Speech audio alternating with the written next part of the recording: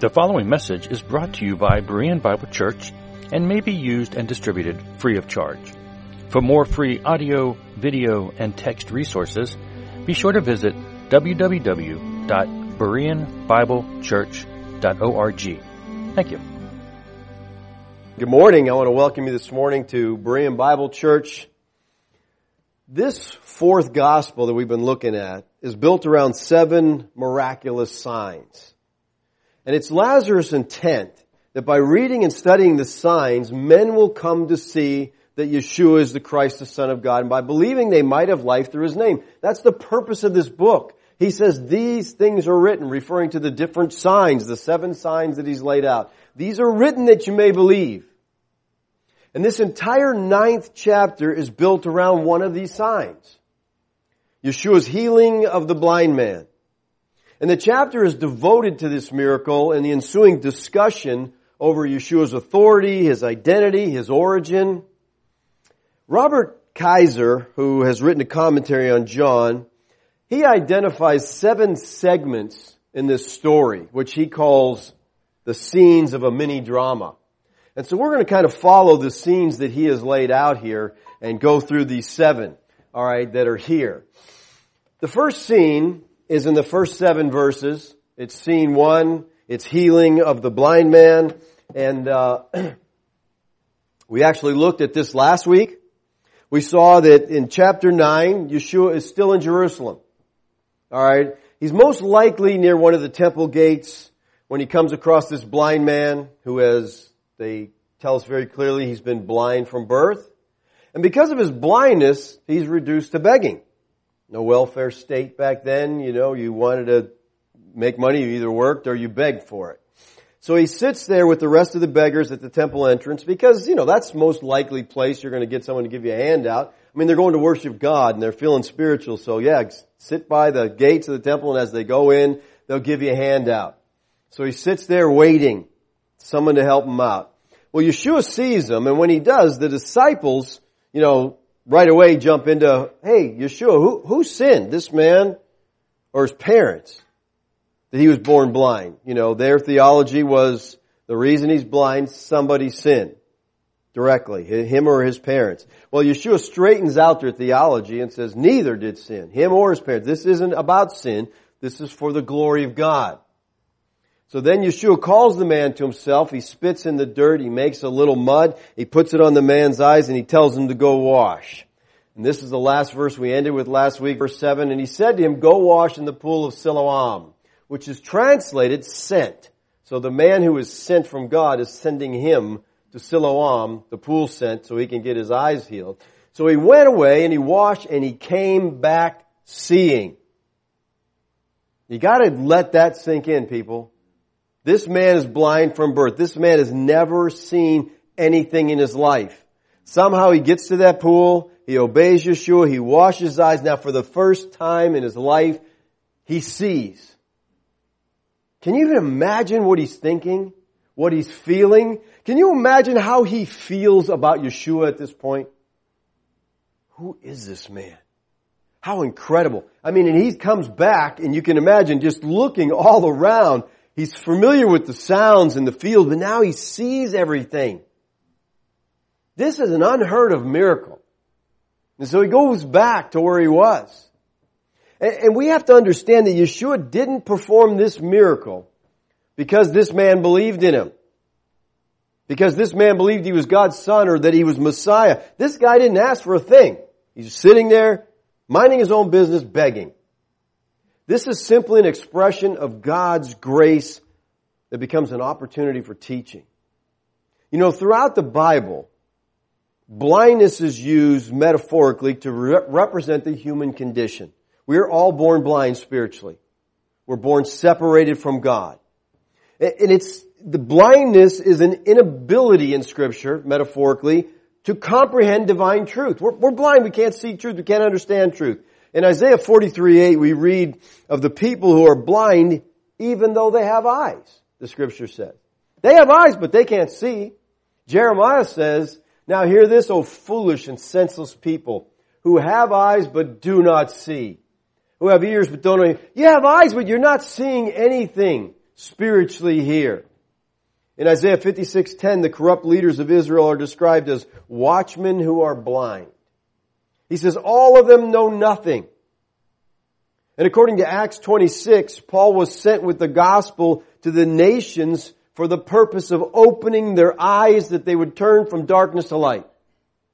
So the Bible often speaks of blindness as a metaphor of spiritual ignorance, of spiritual darkness. And that's the picture here. This blind man pictures each and every one of us. We're spiritually blind. We cannot see.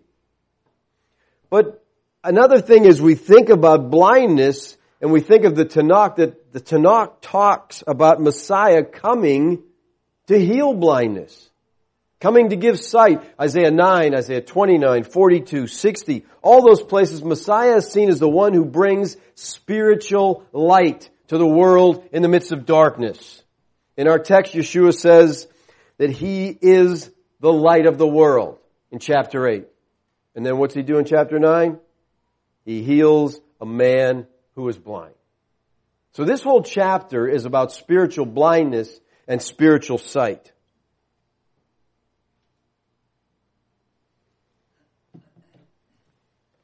And what we have to understand here is only Yeshua can give sight to the blind.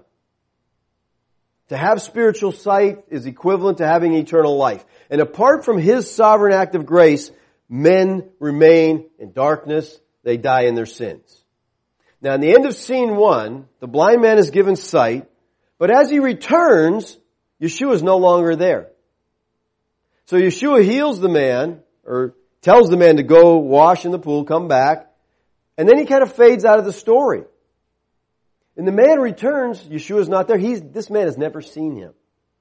So he's never seen Yeshua. He talked to Him, he's never seen Him. So he gets back to where he normally is at, and guess what? He's questioned by his neighbors. And that's scene 2. Alright, in scene 1 we have the healing of the man. In scene 2, which is verses 8 through 12, he's questioned by his neighbors. You get this, don't you? I mean, if you were his neighbor, would you be questioning this man?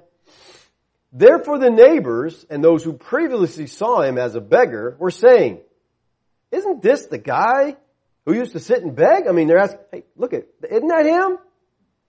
Others are saying, this is he. Yeah, that's the guy. Still others are saying, no, he just looks like him. And he's saying, I am the one. Yes, it's me. I'm the guy that used to sit here begging. I've never seen any of you before, but you've seen me. You know it's me. Listen, a miracle like this, you don't keep quiet. Everybody who knows this man is talking about.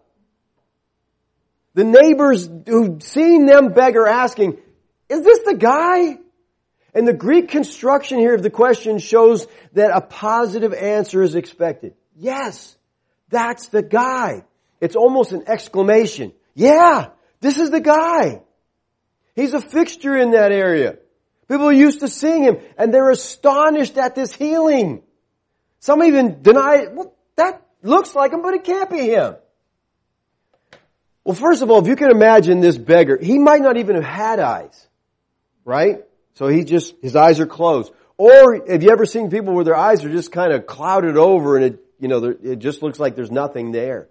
And so this is so dramatic. He's got eyes. There's a brightness. There's a twinkle in this guy's eyes. And they're like, it shows so much life. They're like, this can't even be the same guy.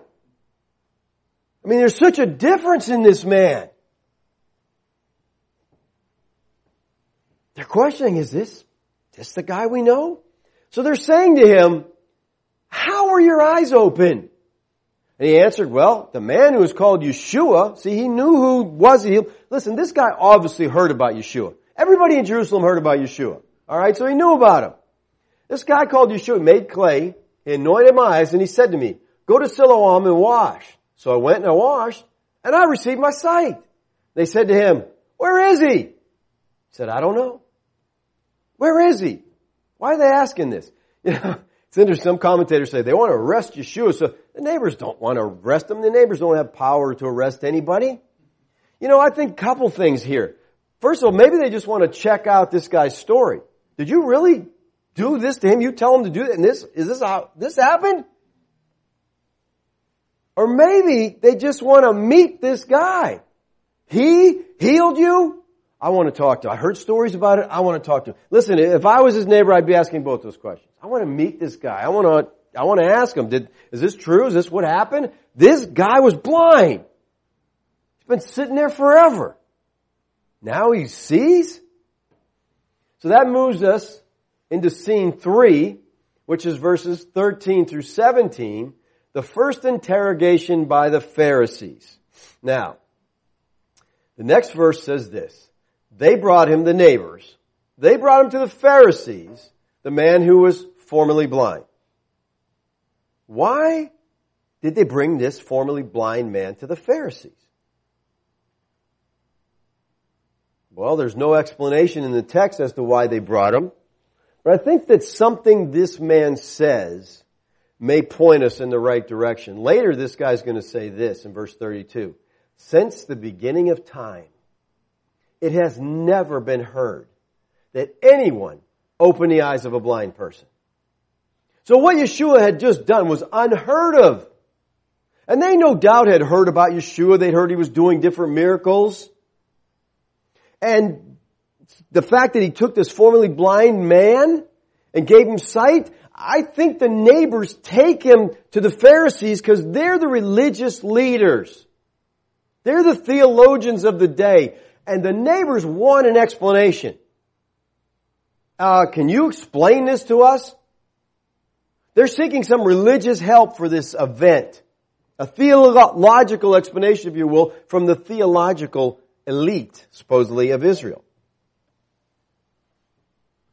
And it seems like this beggar is brought before this gathering, an official gathering of the Pharisees. This could have been a meeting of the Sanhedrin. They bring him in. Hey, you guys got to explain this to us. First of all, we have to understand that Israel was a religious society, and it was also a society in which the religious authorities were the authority, the ultimate authority. It was a theocracy. So the Pharisees were the religious and the civil authorities. They had the power to punish.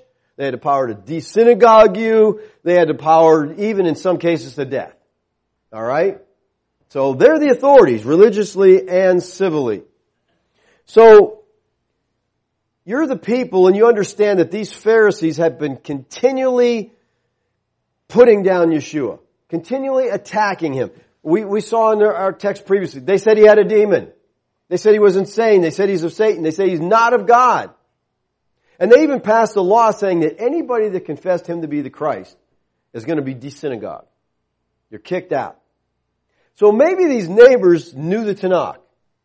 And they knew that when Messiah came, he would heal the blind man. I'm sure they did know that. And listen, at this point in time in history, there was messianic fever. People were just waiting for the Messiah. They were expecting him to show up. And so here's a man who does something no one else has ever done. He heals a blind man, and they're like, this could be the guy. But the problem is all the religious leaders are saying he's not of God. So they take him to the Pharisees and say, can you explain this? This guy's doing what the Bible says the Messiah's going to do. But you guys say he's not of God. So please explain this to us. Well, Lazarus inserts a note of clarification here. He says, now it was a Sabbath on the day when Yeshua made the clay and opened his eyes. That's not accidental, people. Yeshua does this over and over and over. He's purposely looking for confrontations with these religious leaders. Several things that Yeshua did in the healing could be accounted as Sabbath breaking under rabbinic law. Now, this is important you understand. Under rabbinic law, not under Torah. Okay? These guys had added a whole lot of stuff. See, the idea is the Bible says, well, you got to do this. You got to keep the Sabbath. So to make sure we keep it, we got to add a bunch of stuff. And pretty soon the things they add become just as important as the original rule. But they're man-made. See, to make clay violated an injunction against kneading. Like kneading dough, you couldn't do that. Lifting or carrying enough water to wash eye ointment off your eyes was forbidden.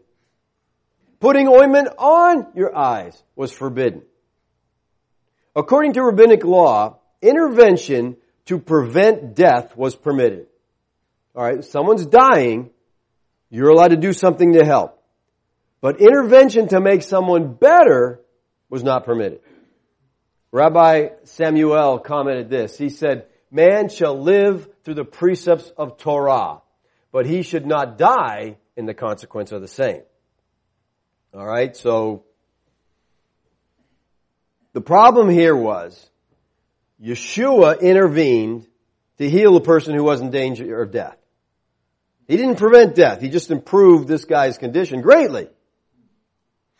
What these guys had done, they'd taken the Sabbath that God gave to be a blessing, a day of rest, a day of ceasing from labor, and they had turned it into a huge burden.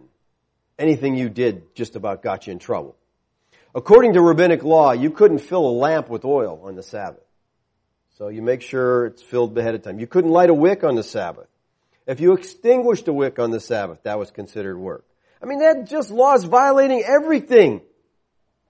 They had a law that said you couldn't go out on the Sabbath with sandals that had nails in them because that constituted a burden because you're carrying these nails around.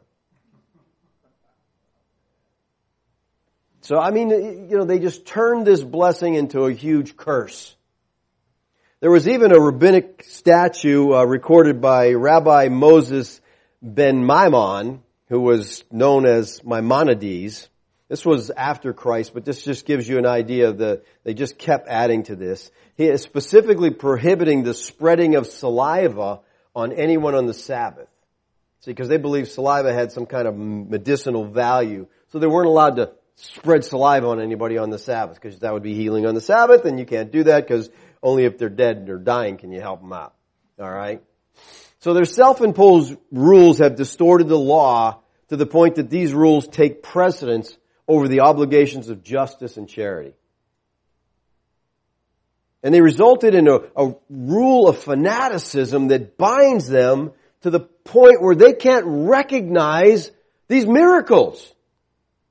Yeah, he did a miracle, but he did it on the Sabbath, and he violated Sabbath. So that's it. Messed up, no matter how remarkable the miracle is. Verse 15 says, Then the Pharisees also were asking him again how he received his sight. And he said to them, He applied clay to my eyes, and I washed and I see. So, he's breaking the Sabbath. He's made clay. That's a violation. You can't do that. Therefore, some of the Pharisees were saying, now there's a division here, some of the Pharisees, this man is not from God, because he doesn't keep Sabbath. But others of the Pharisees were saying, how can a man who is a sinner perform such signs? And there's a division among them. So you got a group of Pharisees saying, this man, he's not from God. Now I want you to notice here, they don't say Yeshua is not from God. They say this man. The Pharisees never refer to Yeshua by name. Why is that, you think? Because Yeshua means Yahweh saves. Okay? We see that in 121. She will bear a son and you will call his name Yeshua. For he will save his people from their sins. He's going to save his people, so his name is Yeshua, because that's what Yeshua means. Now the Greek here, Jesus, doesn't really have a meaning. See, Greek names aren't like Hebrew names. Hebrew names have meaning to them. But it's been changed in the Greek to Jesus. And then later, it was changed into Latin as Jesus. Neither of which have specific meaning, but the Hebrew means Yahweh saves. And they didn't want to call him Yahweh saves because it's hard to say Yahweh saves is not of Yahweh. See, that kind of trips them up there. So they're like, oh, we can't call him by name. This man. So throughout the entire interrogation process, they refer to him indirectly. Because Hebrew names have meaning, and they just can't get themselves to say that.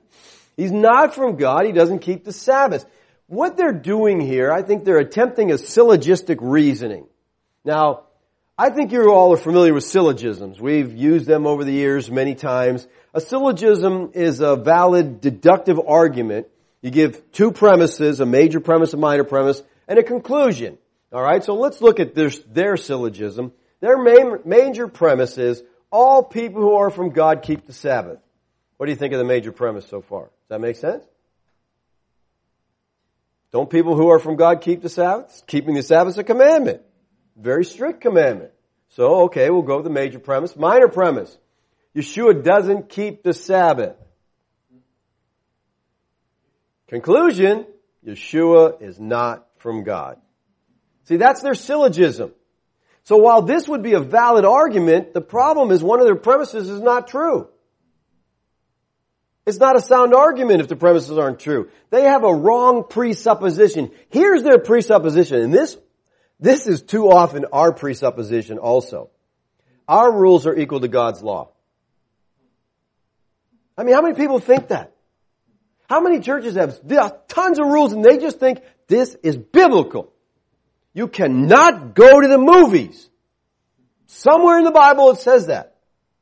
And you can find some injunction somewhere that you can twist and distort and turn to somehow say movies are of the devil. I don't know. But this is their idea. Our rules are equal. He's breaking our rules. So see, their major premise, all people from God keep the Sabbath. They're not talking about keeping Torah. They're taking their rules.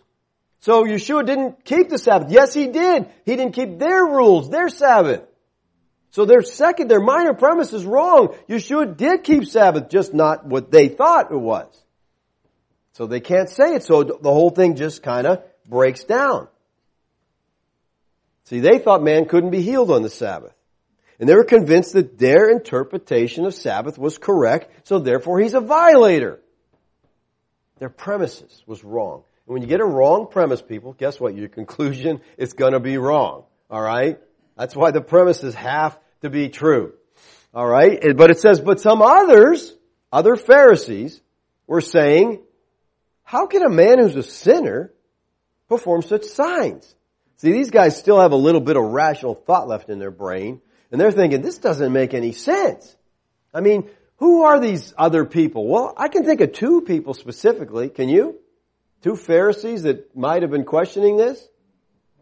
How about Nicodemus and Joseph of Arimathea?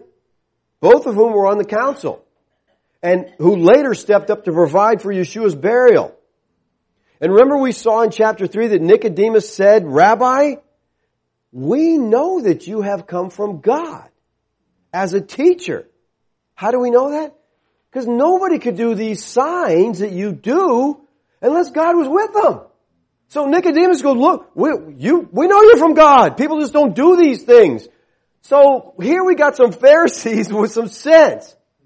And they're saying, how does a sinner do these things? So they object to this syllogism of the first group. How can a man who is not of God perform such signs? So they had their own logical syllogism. It went like this, major premise. Only God can open blind eyes. Does that sound like a logical syllogism? That major point there is good, all right? Only God opens the eyes of the blind. That's what the Bible teaches.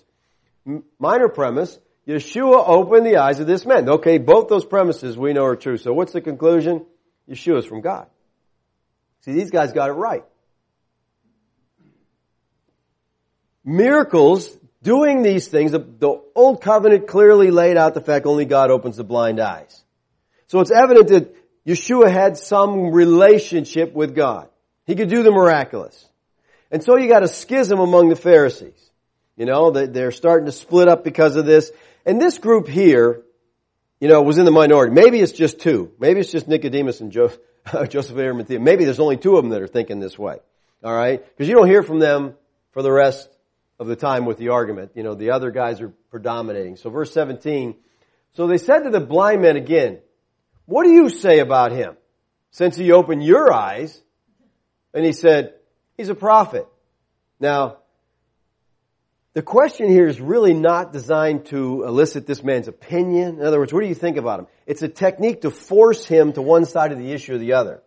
In the context here, it's just a heavy-handed way of saying, you need to agree with us, he's a sinner, he's a Sabbath breaker, you better agree with us. And so the man says, I think he's a prophet. That really had to tick him off, okay? And we have seen through this gospel that many viewed Yeshua as a prophet. Moses was saying, if they knew Moses said, God's going to raise up a prophet like me. So this man most likely spent time in the synagogue. Some commentators say this guy's never been in the synagogue because he was blind. That meant he was a sinner and he couldn't get in the synagogue. I did a lot of search and I could not find anything that would keep this man out of the synagogue. And I'm sure as a blind man he sat there and, you know, his other senses are a lot more heightened. And so he's listening. And it's an oral culture anyway, so he's listening to everything and he's taking it all in. He's got a good understanding of Scripture. All right? And he knows that a work of God has been done in his life, and he knows that, Yeshua did this, and so Yeshua must be a prophet. This guy has not been saved yet. He's been physically healed, not spiritually yet. He will be.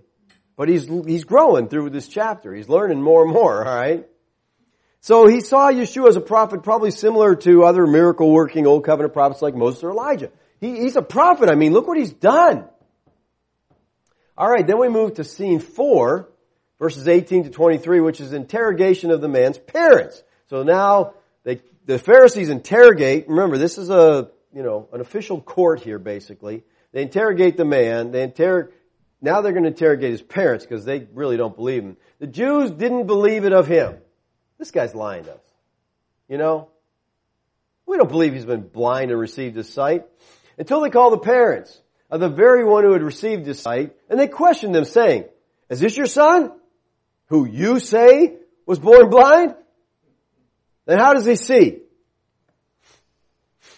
Now remember, they've heard from the man, they've heard from his neighbors and his friends, but they still don't believe.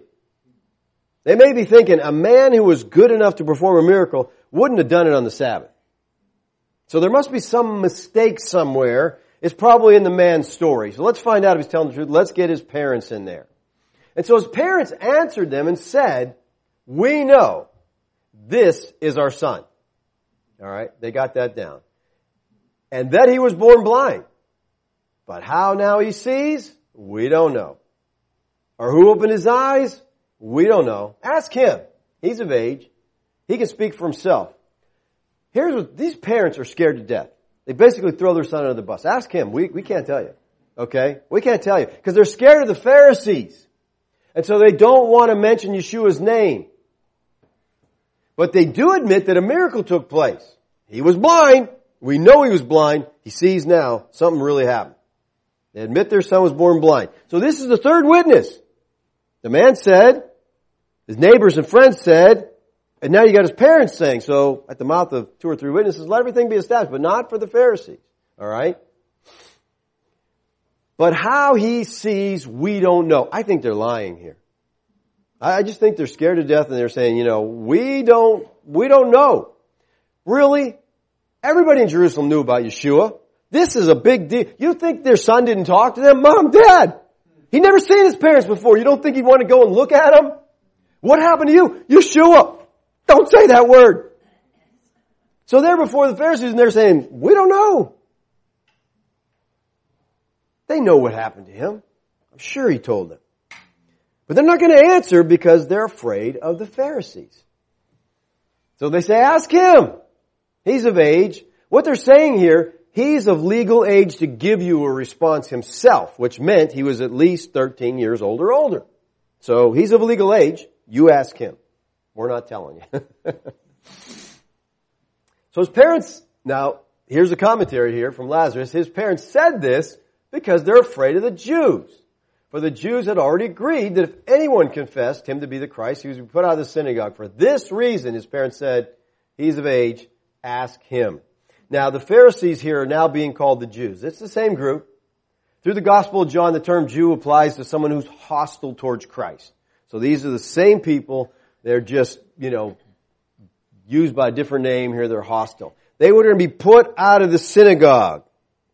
Aposou nagagas here is the word. The Greek word. It means to be expelled from the synagogue. It appears only in John. It's the only place you'll find it in the whole New Testament. John uses it 3 times. And by the time this gospel was written, that word was being used to describe Christians who had been expelled from worship at the synagogue because of Christ. They're getting kicked out. All right? Now, the Pharisees have power. They have the power to excommunicate a person, to expel them from the synagogue. So that's why they're afraid. Now, the institution of the synagogue seems to have been formed during the 70 years of the Babylonian exile, when the people were cut off from the temple. They couldn't worship at the temple, 6th century BC, and so they formed the synagogue, so they would have a place. And after the return from exile, the synagogue became a community of the believers where they get together. And they were established in every village.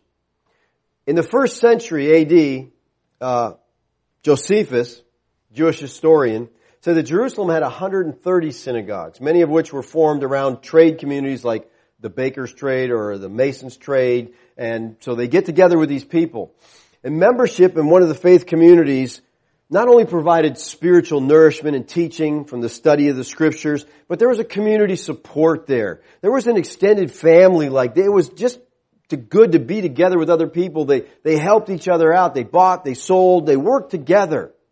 So an expulsion from the synagogue was a curse that left this person isolated from the community. If you think expulsion from the synagogue was like getting thrown out of a church, you're not even close, okay? Someone gets thrown out of a church, what do? There's one on the next corner. You walk in there, are they going to ask you any questions? Hey, let me see your letter from the last church you left. No? They don't know what any deal is, okay? They just be glad you're there, so okay, come on in. It's not like that in the synagogue. Okay, this was a close-knit group, and this group, let me tell you, part of it involved everything. So if you got excommunicated, not only could you not participate in the religious services, you were shunned by all the members of that synagogue. And since it was both a spiritual and economic boycott, the person who was excommunicated was essentially dead to the community. It was a fearful condition. I mean, you lost economically because no one's going to buy or sell anything you're doing because you're de-synagogued, all right? Your friends don't talk to you anymore. This is a big deal. It's their whole life, and that's why these parents are afraid. You know, it's not like, we might lose our church. No.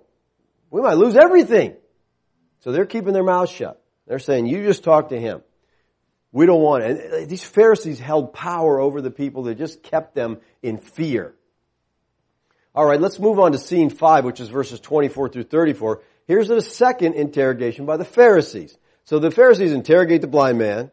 They don't believe him. So they interrogate his parents. They don't believe them. So they interrogate the man again. And the man's getting a little sick and tired of this by now, all right? So a second time they called the man who had been blind, and they said to him, give glory to God. We know this man is a sinner. So the Pharisees had the evidence of the neighbors, the parents, and the man himself that had been born blind, and yet they just didn't buy it. See, what they're really looking for is evidence that would refute the evidence they had. All right? They just want to pressure this man enough to change his story. They're not looking for the truth. They don't care about the truth. So they called the man a second time and they said, give glory to God. This does not mean, hey, praise God for what He's done in your life. Okay, that's not what they're saying at all. This is a biblical phrase which places a person being questioned under oath to tell the truth. We use it in our court system. Do you swear to tell the truth, the whole truth, nothing but the truth to help your God? Yeah. All right, that's what they're saying here. Give glory to God. This is a direct quote from Joshua 7:19. You remember the story in Joshua about Achan? Okay? God told him, when you go up to Jericho and you capture it, don't take anything. No spoil. You can't have any other spoil for yourself. Nothing. Well, Achan saw some stuff and he goes, I really like this stuff. I'm going to take it. So he take it and he hid it in his tent. And then the next city they went to conquer was Ai, and they got to Ai and they got their butts kicked and they came running back. So Joshua was on his face saying, oh God. And God said, get up. It's not time to pray. There's sin in the camp.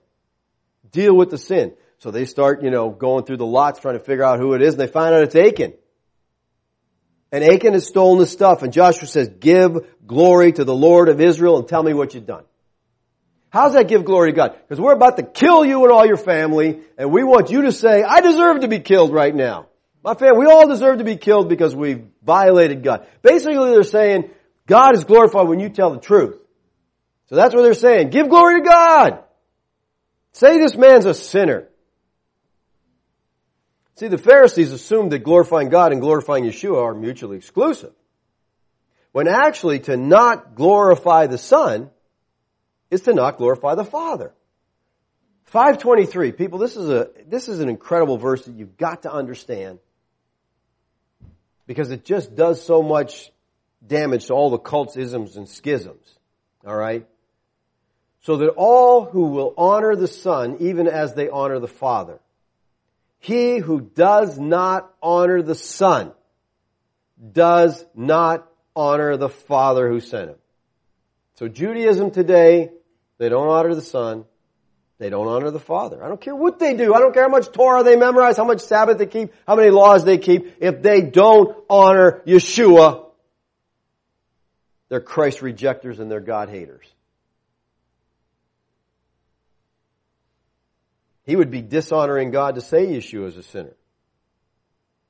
Now, as another example of irony here, the Jewish religious leaders who thought of themselves as enlightened, we're the ones that know some stuff.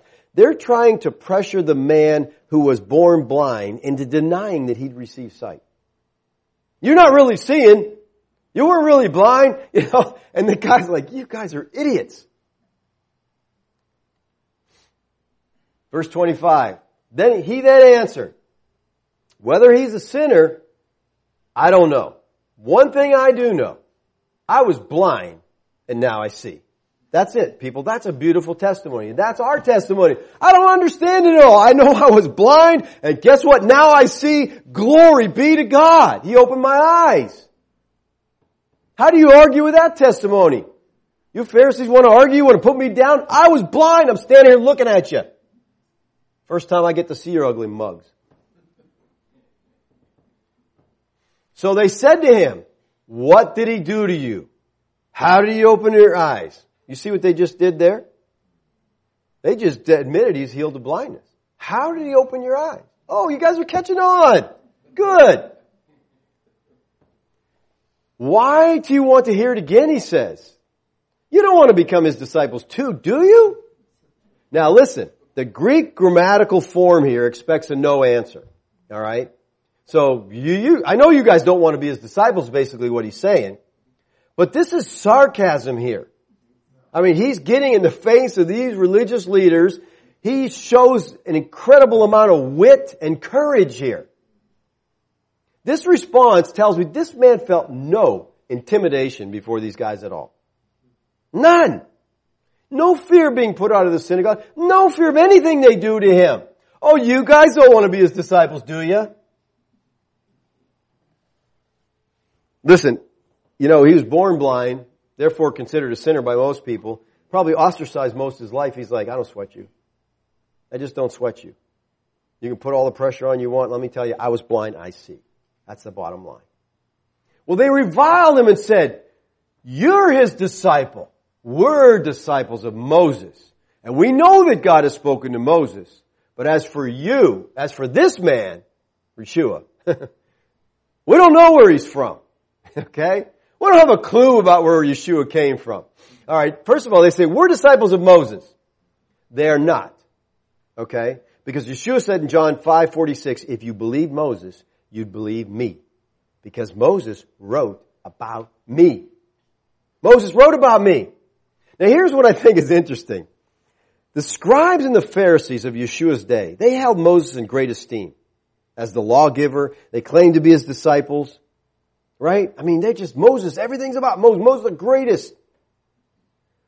What about the Moses generation? How'd they feel about him? The Israelites who lived in Moses' day, they rebuked Moses. They disobeyed Moses. They wanted to have Moses killed.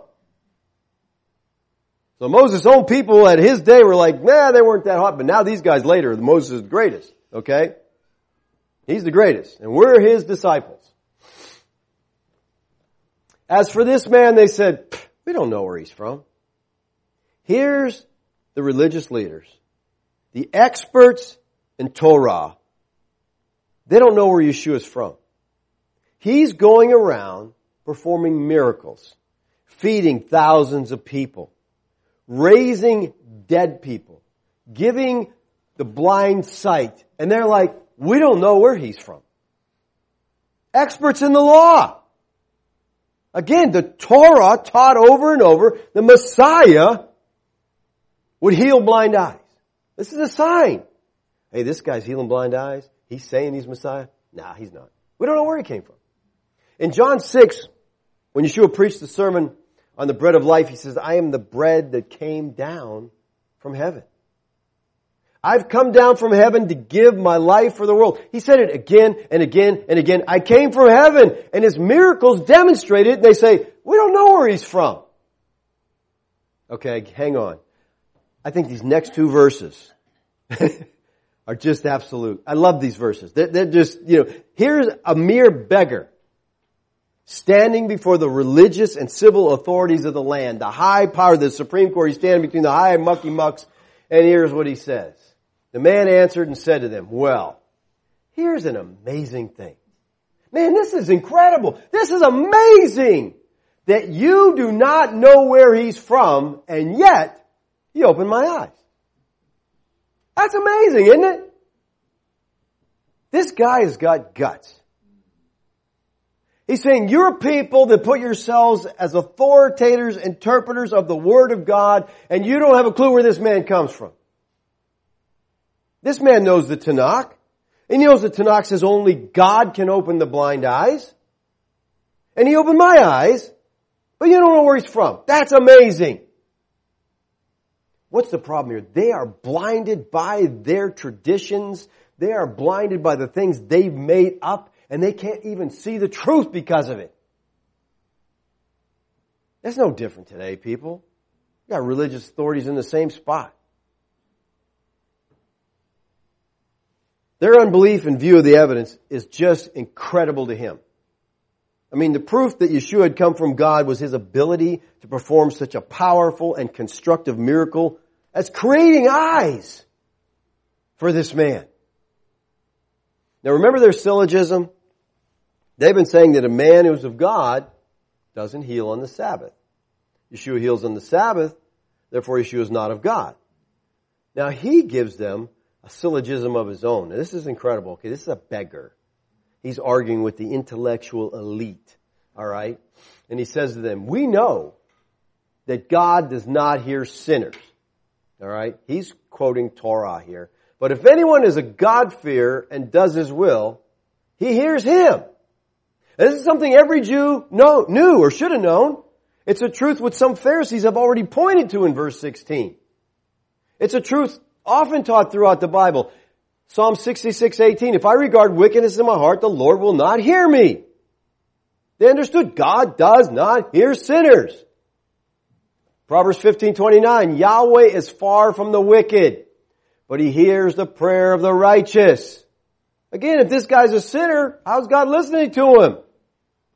This is an old covenant principle. This man knew his Bible. Now the Pharisees taught that God blesses the righteous and he punishes the wicked. They taught that God will hear the prayers of the righteous, but not those of the wicked. So if Yeshua is a sinner, as the Pharisees insist, how do they explain the miracles he's performing? They can't. So this former blind man gives them a syllogism of his own. Here's his major premise. We know that God does not hear sinners. Okay, backed up by the Torah. No argument there, all right? Let's do his minor premise. God has heard this man, Yeshua. He has healed my blindness. They've been trying to get around that, but they can't. His eyes are open. This guy sees. So the conclusion is what? Therefore, this man is not a sinner. He is a man of God. So here's a beggar defeating the Pharisees with the Pharisees' own syllogistic weapons. You want to use syllogisms? At least make your premises correct, he's telling them. Here's some correct premises. You can't argue with these premises because they're from the Word of God. First of all, the Word of God says God does not hear sinners. Minor premise, you can see that I can see. My parents told you I was blind. My neighbors told you, all right, the miracle has happened. Therefore, this man's not a sinner, people. All right, verse 32, he says, since the beginning of time, it has never been heard that anyone opened the eyes of a blind person. You guys have seen something that hadn't been seen before. If this man were not of God, he could do nothing. Now, I actually find that Jewish tradition reports one or two instances of a blind man being healed in Tobit. All right? But it wasn't anyone that had been blind from birth. And there's no miracle of giving sight to the blind throughout the Tanakh. But Tanakh does teach that God is the only one who has the ability to give sight to the blind. Psalm 146:8, Yahweh opens the eyes of the blind. Yahweh raises up those who are bowed down. Yahweh loves the righteous. Well, they can't accept that he's from God. which is the only possible correct interpretation of this miracle. They just can't buy it. If this man were not of God, he could do nothing. Now, the if here is a second-class conditional sentence, which is called contrary to fact. It should be understood as, if this man had not come from God, which he did, he could not have done anything like this, but he did.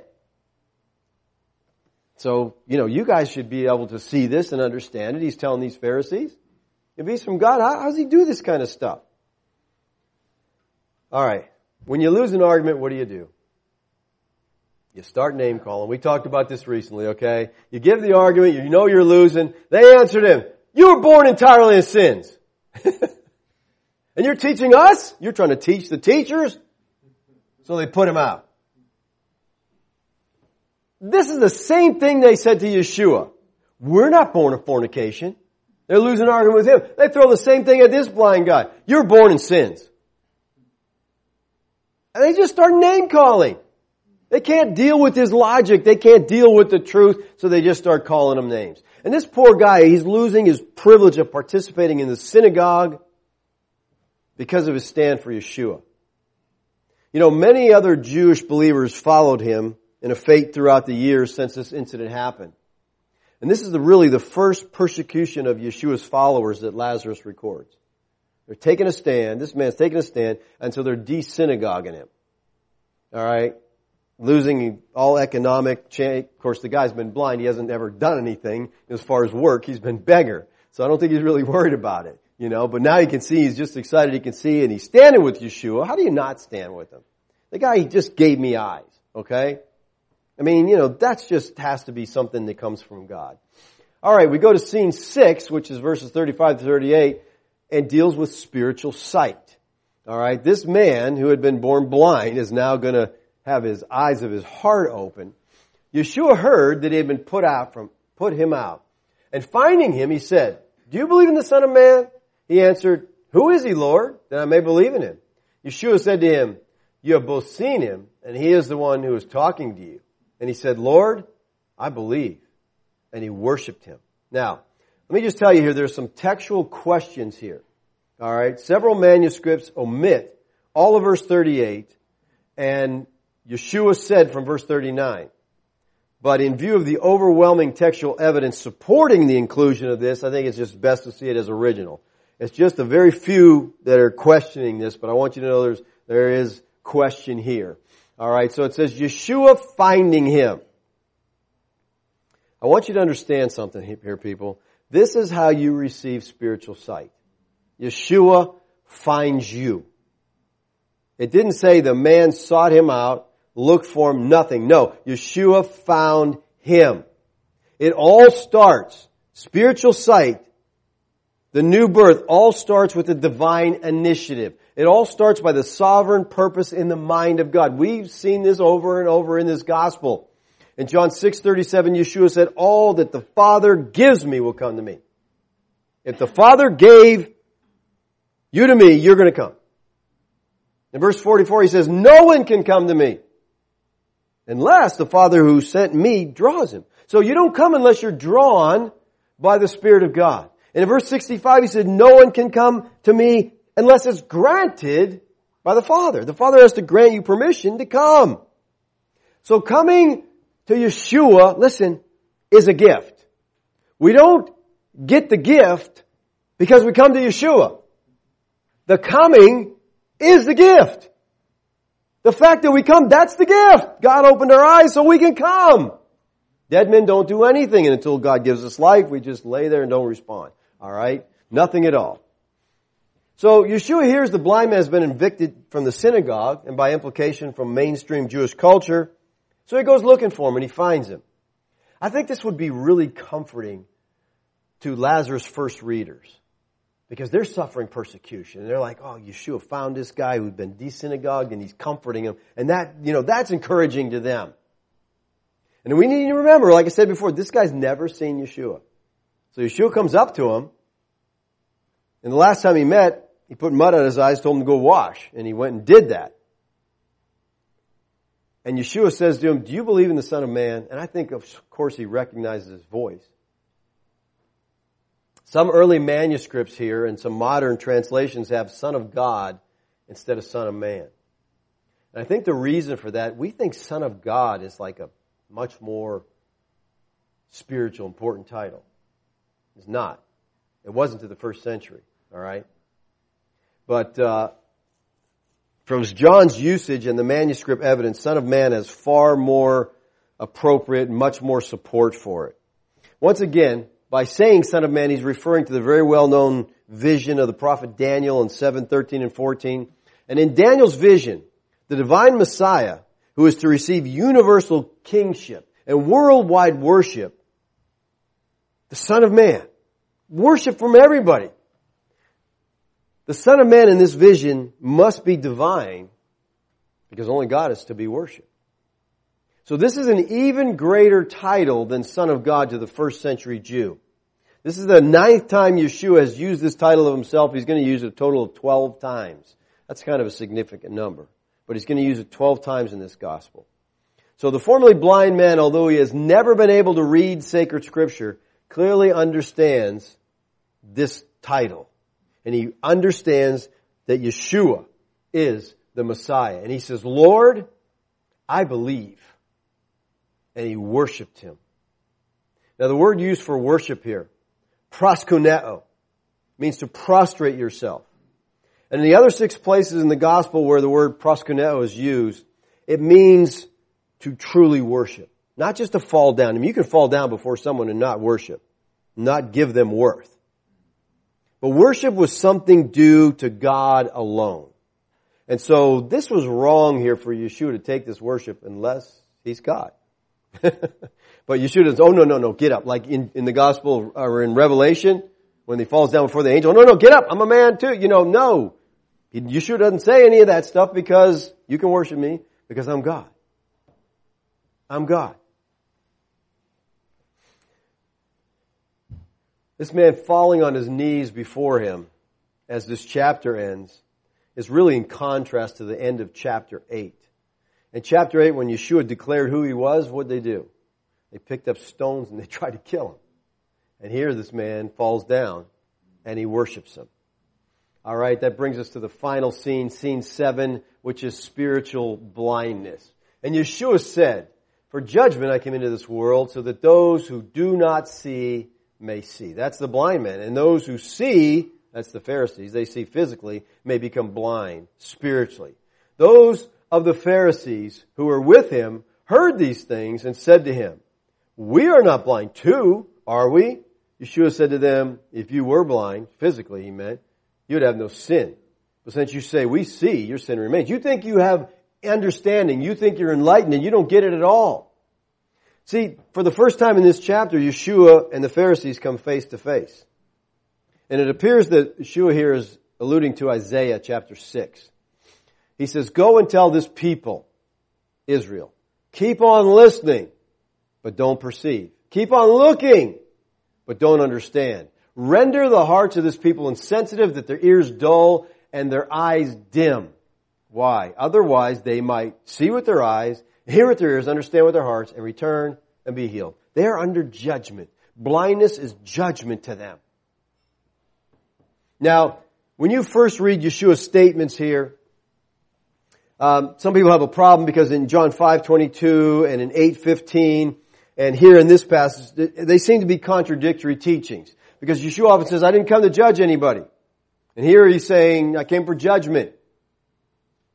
Well, Yeshua doesn't judge unless it's in the name and as the agent of the Father. When he says, I do not judge, he means I don't judge anything on my own. Independent of the Father's will, I don't do anything. I don't judge. All right? So Yeshua is judging them, and his judgment on them is reminiscent of the Old Covenant prophets who would come and pronounce judgment on Israel because of their sin, because of their disobedience. In Hebrew it was called a riv. And the prophets Isaiah, Jeremiah, Hosea, they all condemned Old Covenant Israel for the violations against the covenant. Over and over, they just kept turning to false gods. Kept turning to worshiping others. Let's worship a different God. What in the world's wrong with you people? In each case, this riv resulted in the judgment of God. It resulted in the destruction of Israel in 722 BC and in Judah in 587 BC. They were destroyed Because they didn't want to trust in Yeshua. They didn't want to follow God. They didn't want to honor God. Now remember what Yeshua has already told these Pharisees in John chapter 8. He says, and he was saying to them, you're from below. I'm from above. You're of this world. I'm not of this world. Therefore I said to you, you're going to die in your sins.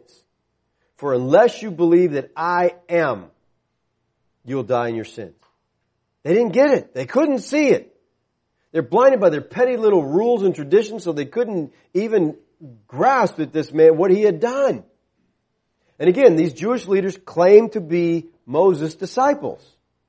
Well, I want you to notice what Moses told his disciples, okay? And Peter, on Pentecost, quotes Moses, and then he tells the Jews this. He says, Moses said, the Lord God will raise up for you a prophet like me from your brethren. Speaking of Yeshua. To him you shall give heed to everything he says to you. He's going to raise up someone. You got to do whatever he tells you to do. All right? Then he says this.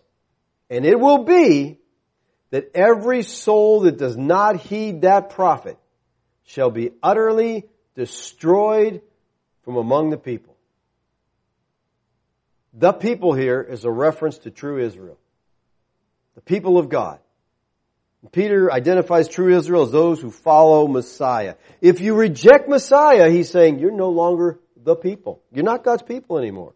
Because if you don't honor the Son, you don't honor the Father. So this chapter advances the revelation of Yeshua's true identity. That's what Lazarus is trying to do. The whole thing, I'm giving you these signs so you can believe that he's the Christ. And this one is an incredible sign. He's given sight to a blind man. That's the primary objective of this gospel, that you see the miracles, you see the signs, and you say, this man must be from God, and you believe, and you receive life. It also shows that as the light of this revelation becomes clearer and clearer, so does the darkness. Because some people prefer the darkness to the light. They just don't want to see. They're blind. Hall Harris writes this. This is a story about a man who sat in darkness, was brought to see the light. Not only physically, but spiritually. On the other hand, it's also a tale about those who thought they saw, the Pharisees, were blinding themselves to the light and plunging into darkness. The story starts in verse 1 with a blind man who will gain his sight. It ends in 41 with the Pharisees who have become spiritually blind. And that's the whole thing of this story, people. God comes and he takes this man and he gives him sight, and these other people just plunge deeper and deeper into darkness because they will not accept what they see. Again, another incredible story about the sovereignty of God and how God gives sight to whom he will, and apart from him giving it, you just don't get it. So hopefully we can all learn a little something about boldness from this blind man who's willing to, to just tell it like it is, Let's pray. Father, we thank you this morning for the opportunity to look at your word. Lord, I look forward to meeting this man, Father, in eternity. Incredible that he suffered for so long and then was given sight, and he just realizes who you are. You brought him to salvation. And he's so bold to stand before these religious leaders, these civil leaders, unafraid, proclaiming the truth. I was blind and now I see. Father, that is our testimony. May we be bold as this man in sharing with others the gospel of the blessed God. Amen.